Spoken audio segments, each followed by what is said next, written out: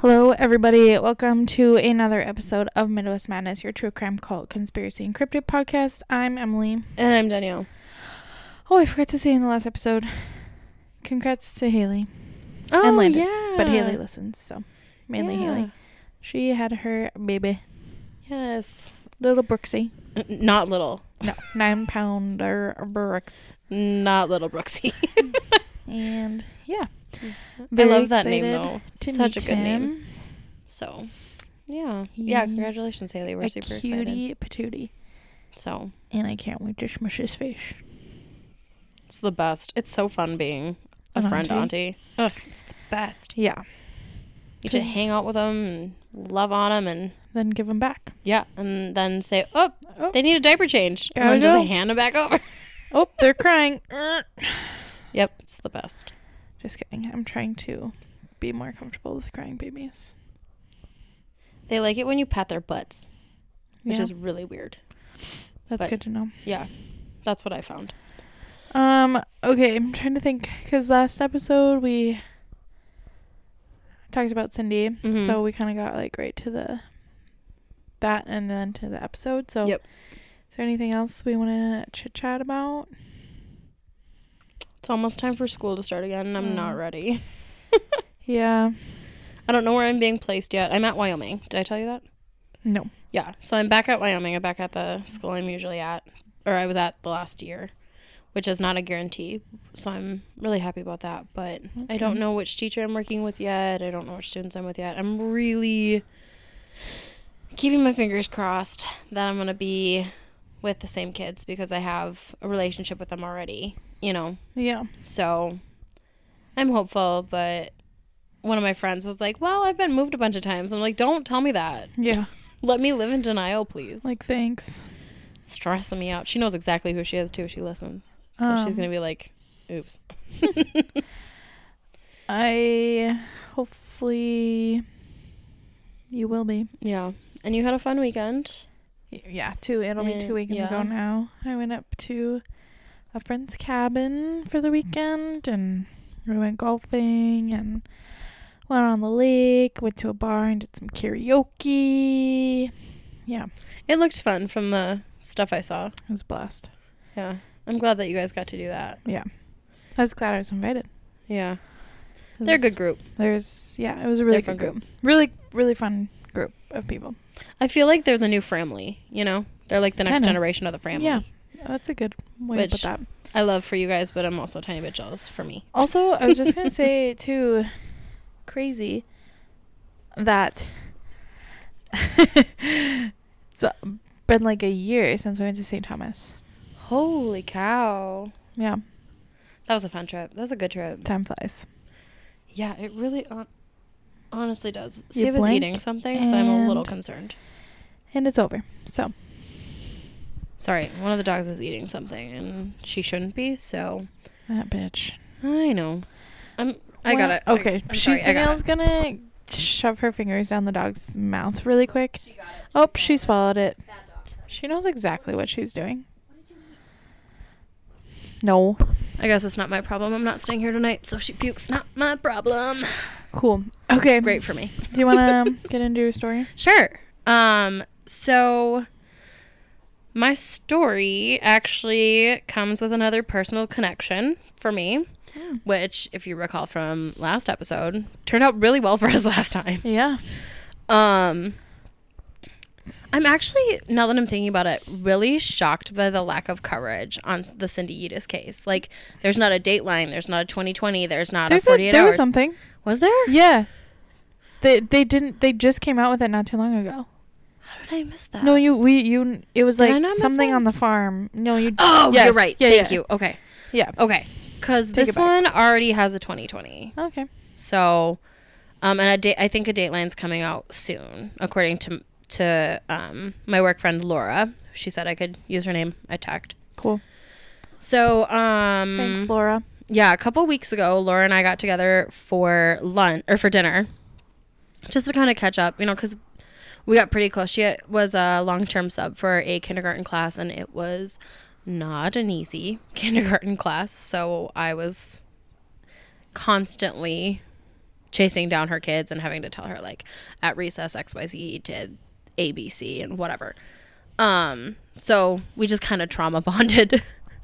And so we caught up and we were talking, and she said something along the lines of like, oh yeah, I'm going to have like a watch party about this murder case that I know the murderer. And I was like, watch party? Oh, excuse me, what? That's fucking sick. Like, I was like, what? Like for when the Dateline comes out? Yeah, I know. I love that. Yeah. So I was like, reverse, huh? And she goes, have I never told you this? And I was like, I'm pretty sure I would have remembered. I have a true crime podcast. Yeah. So she told me a little bit about the case of Heidi Firkus. And Heidi was actually already on my list. You're in Minnesota, right? Yes. Yeah. Okay. Yep. Yeah. I just didn't realize that I had a personal connection to the Heidi Firkus story. What a small world. I know, it's crazy.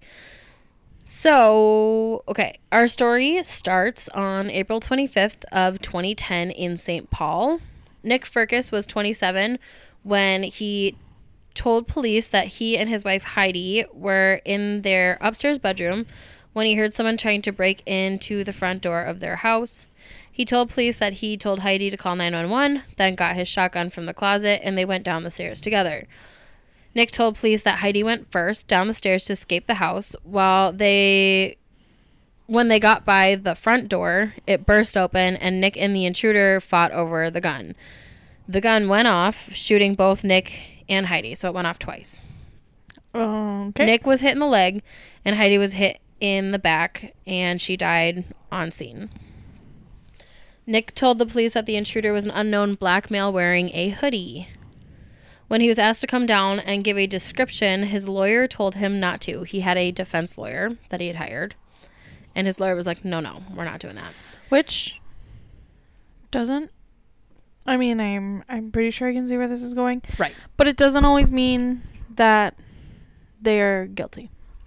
No, and being honest, if my partner was killed and I was in the right state of mind, I would probably lawyer up as well. Just because I know how easy it is to get railroaded. Yeah. Right. And like, yeah, you never know. So yeah. I don't really know what I'm trying to say here, but you know what I'm trying to say. That it's suspicious, but not completely suspicious, right? Like, it's understandable, but it's still kind of like, whoa, why do you have a defense lawyer? I wouldn't even say it's suspicious. I would just say... Okay. I would say to police it would be suspicious, but not to me. Okay. So. I just don't trust his fucking story from the bat. Right? There's weird shit going on already, right? Well, I'm like, what are the fucking odds that the gun goes off 2 times and it happens to hit both people in the room? And why is she in front of you? Right. If you have the gun, why are you not in front of her? Why'd she get hit in the back? Yeah. Great. Lots of weird shit already happening, right? Yeah. So the lawyer told an ABC News reporter that he had advised Nick against giving a description because he didn't want police to be able to use that time that he was describing the suspect as interrogation time. So he was like, well, I don't want them having any contact with Nick to hear, have them say, thank you, have them say like, oh, well, what was happening? What was going on? What were you and Heidi fight? Like he didn't want to give them the opportunity to question Nick. Okay. Sorry.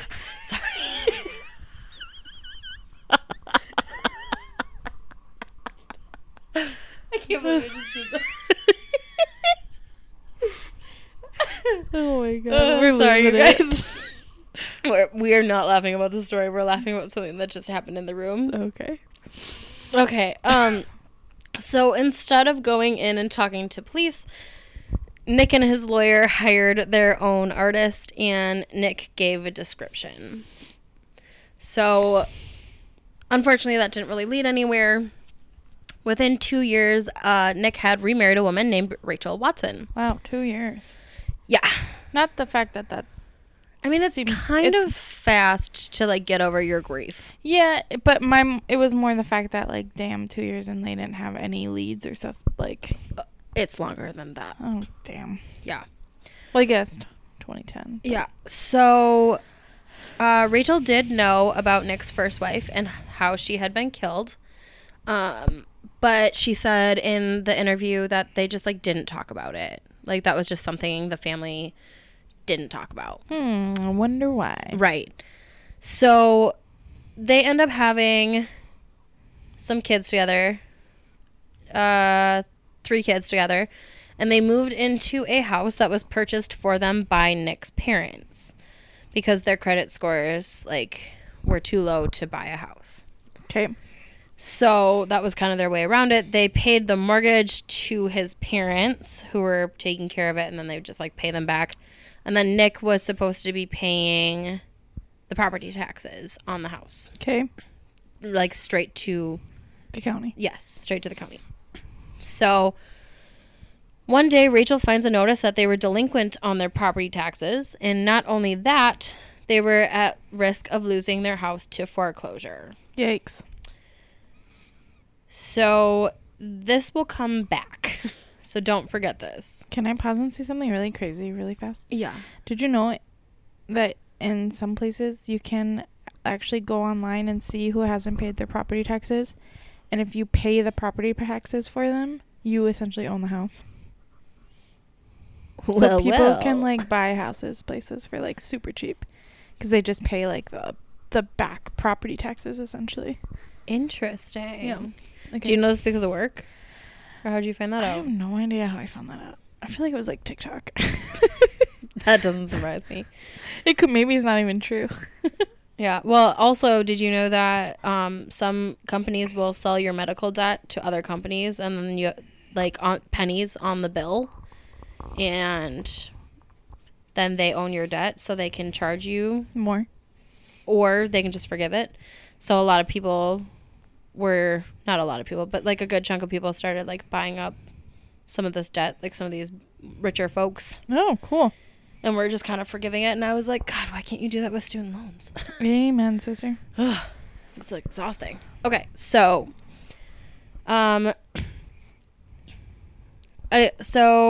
I put some stuff in here that I should have put later, but c'est la vie. Rachel was talking to ABC, and she told them that she had immediately thought of Heidi's death, saying, I didn't know it was, quote, I didn't know that this was happening, and I'm living with this person. I have children with this person, and the last time he had problems with finances, a lot of things went wrong, end quote. So she decides to confront Nick, and not only does she record the conversation, but she also had a family friend sit in with them while they had their conversation. Smart. I know. I was like, God, genius. In one of the recorded conversations, Rachel can be heard saying, quote, the fact that you're lying was so easy for you to do in front of me over and over and over makes me think. And Nick says that I could murder my wife. Whoop. And she says, yes. So they get divorced in 2018. Ooh, good for you, Rachel. I know. What she a baller. Seems like a... She, like, had her head on her shoulders and was like, red flag, red flag. Right. So at the time of her death, Heidi and Nick's house was under foreclosure. They needed to be out of the house literally the next day. Oh. And that was something that came as a surprise to Heidi's friends and family. They were certain that if Heidi had known that their house was under foreclosure, she would have told someone. I was just going to ask, do you think she knew? The consensus is no, that she had no idea. Nick, they said that they had a, quote, very traditional relationship, end quote, which they meant to say that Nick was in charge of, like, the finances, right, and Rachel was in charge of, like, taking care of the house. Right. Which would not work for me because of shit like this. Like, I need to know what's going on. Yeah. But I mean, our parents even kind of have an arrangement like that where... Oh, I'm sure a lot of mom people do, worries to be about, honest. like, dad pays mom for the bills, and then mom takes care of all of, like, they just... And you're right. I'm sure a lot of families have that, but, like, to be so in the dark... I feel like though it was like maybe a lot more common like with people our parents' age. Right. I feel like nowadays like it's not as common. I have a couple of friends who literally they've been married for like over 10 years and they still have their own bank accounts. Yeah. Like they haven't even merged their bank accounts. Right. And I was like, honestly, that's kind of smart. I don't know if Allie and John did. I don't think they did. I don't think they did. Because like, why? Yeah. Right? Yeah. So anyways, they just kind of, how they phrased it was that like, it wasn't her business to know what was going on with the finances because that was Nick's job. It's kind of funny because literally this past weekend we were having this conversation about men's job, and women's job. Mm-hmm. It's like finances, man's job. Like really? Just, and like, you know, lawn care, man's job. Like we just had this conversation where things are like stereotypically right, man's job, woman's job. Right, like doing laundry, woman's job. Yeah. Dishes, woman's job. Yeah. Cooking, normally woman's job. Not at our house. Not in our house, but yeah. So yeah, let's see. Heidi's brother said that after the dust had settled, quote, everything Nick was telling us betrayed who I knew my sister to be. The fact that he had the audacity to peddle a story that was so obviously inconsistent with Heidi's character was and still very much is insulting and offensive to me and everyone else who actually knew and loved her, end quote. Which is like goosebumps quote, like holy shit. Yeah. Police also found out that the couple had been in debt of over $1,500. And so at this point, there is a new sergeant on the case. Her name is Sergeant Sipes, I believe. Nikki, I think is her first name. And she reaches out to the FBI to have them analyze the phone call. So Heidi did make a phone call to 911. There were 2 phone calls that night. The first one is Heidi, and you can tell that she sounds scared. Like, you know, I hate, and I've said it before, I hate 911 phone calls. I hate them so much. On Snapped, I hate them. Anywhere, I just hate them. And in this one, you can, you know, her voice is really low, and she just sounds really stressed. I'm like, oh my God. You know, you can just tell she's scared. You can hear it. And then at the end of the call, you hear a gunshot. Mm. And it just, like, makes me want to throw up a little bit. It just is so horrible. And then after that, like 2 minutes later or something like that, Nick calls. And it's like, oh my God, my wife, blah. You know, I roll. So in the first call, Sergeant Sipes has the FBI analyze it to see if they can hear a third person, aka the intruder, in the call. The FBI says no, they can't find any noise of a third person. They also reconstructed the scene and determined, that the shots that hit both Heidi and Nick were most likely not accidental, or ones that were in the middle of a struggle for the gun. So things are just piling up on Nick, and they don't look good. So police also released the sketch of the man that Nick said shot him and killed Heidi. A community member points them in the direction of a man named Michael Pye. Oh, no. Fortunately for Michael Pye, and unfortunately for Nick, Michael was in jail on the day of Heidi's murder. So your alibi cannot get tighter. Right. Right? Like, hospital is probably one that couldn't get much tighter. Or literally, like, out of the country. Hospital, out of the country, jail, jury duty. There you go. Yep. There you go. Those are the ones that'll keep you good. So, pretty damn good alibi there. Another thing that police noticed after taking another look at the crime scene photos was that there was a small table on the side of the front door, and the table had, like, you know, like knickknacks. It's like a front entryway table where you'd, like, have something for your keys, or, you know, you throw your bills there, whatever. And it's completely undisturbed. Right. So if there had been a struggle, that would have been in a front entryway in a house.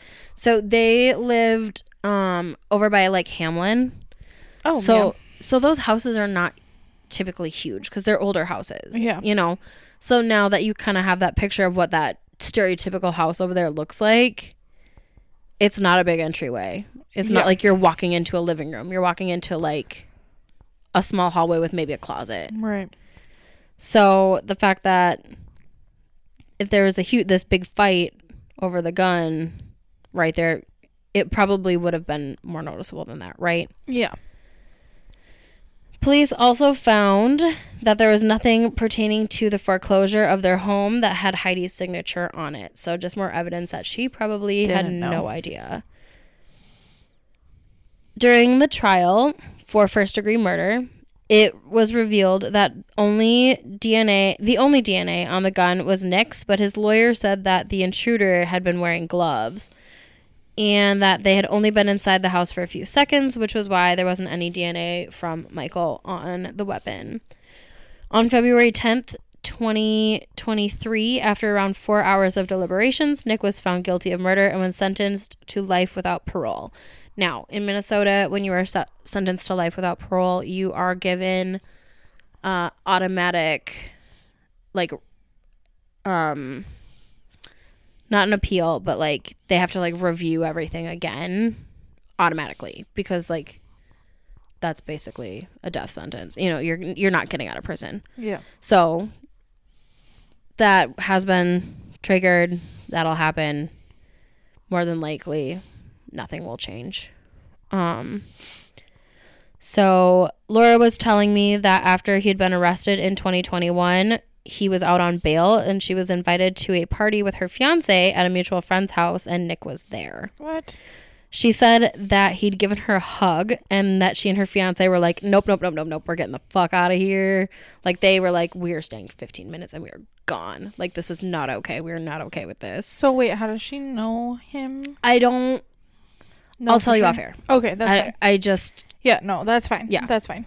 So she said that, okay, she also said that mutual friends of theirs believe that Nick is innocent, obviously, because otherwise he wouldn't have been invited to their little party. And that his family also believes that he's innocent. Laura told me that their mutual friend even went on stand to talk about Nick and was a character witness for him. Some of the mutual friends have been interviewed by Dateline in 2020, but after looking into this myself, talking to Laura and listening to the 2020 episode, I honestly don't see how they could believe that he didn't do it. Yeah. It's just, there's literally, so there's no like physical evidence other than the lack of DNA. But again, that can be explained away. I can understand that, like, somebody wiped down the gun, somebody, had the gloves on, whatever. But to me, there's nothing, if I was in the jury, there's nothing that was presented or that I found that would give me enough cause for doubt. Yeah. Like, I just don't, I think it's bullshit that he didn't do it. So, let's see. Ramsey County Assistant District Attorney Elizabeth Lamon told 2020 that they believed the motive was, quote, wasn't just going to be the loss of his house. It was going to be the realization that he had lied to his wife and he had lied to his friends. He had lied to the community for many years, end quote. And he was like pretty prominent in his church. And I mean, so was she. But for someone who really values that could be really damaging. Those were the words I was looking for. I felt that it was important to add what Heidi's friends and family said about her. Her mom said, quote, she imagined that Heidi would want to be remembered as someone who did her best to live out her faith and did it in a way that made others feel loved and affirmed, end quote. Her friend Jessie said, quote, she was goofy, yes, but also deep. She loved to have fun, but was also sensitive and not afraid to be vulnerable and have real conversations, end quote. So she seems like she was a really sweet person. Yeah. And he seems like a coward. I agree. So I just thought it was so crazy because Laura was like, oh, yeah, I have a story for you. And I was like, what? I love that. So that's awesome. Yeah, it was crazy. I mean, they say that you cross paths with somebody. Don't want to know it. I don't know what the stats are, but nobody ever. It's like the spider stat. I don't think I know that one. Oh. I don't need to know. I don't need to know. Thank you so much. I don't like spiders.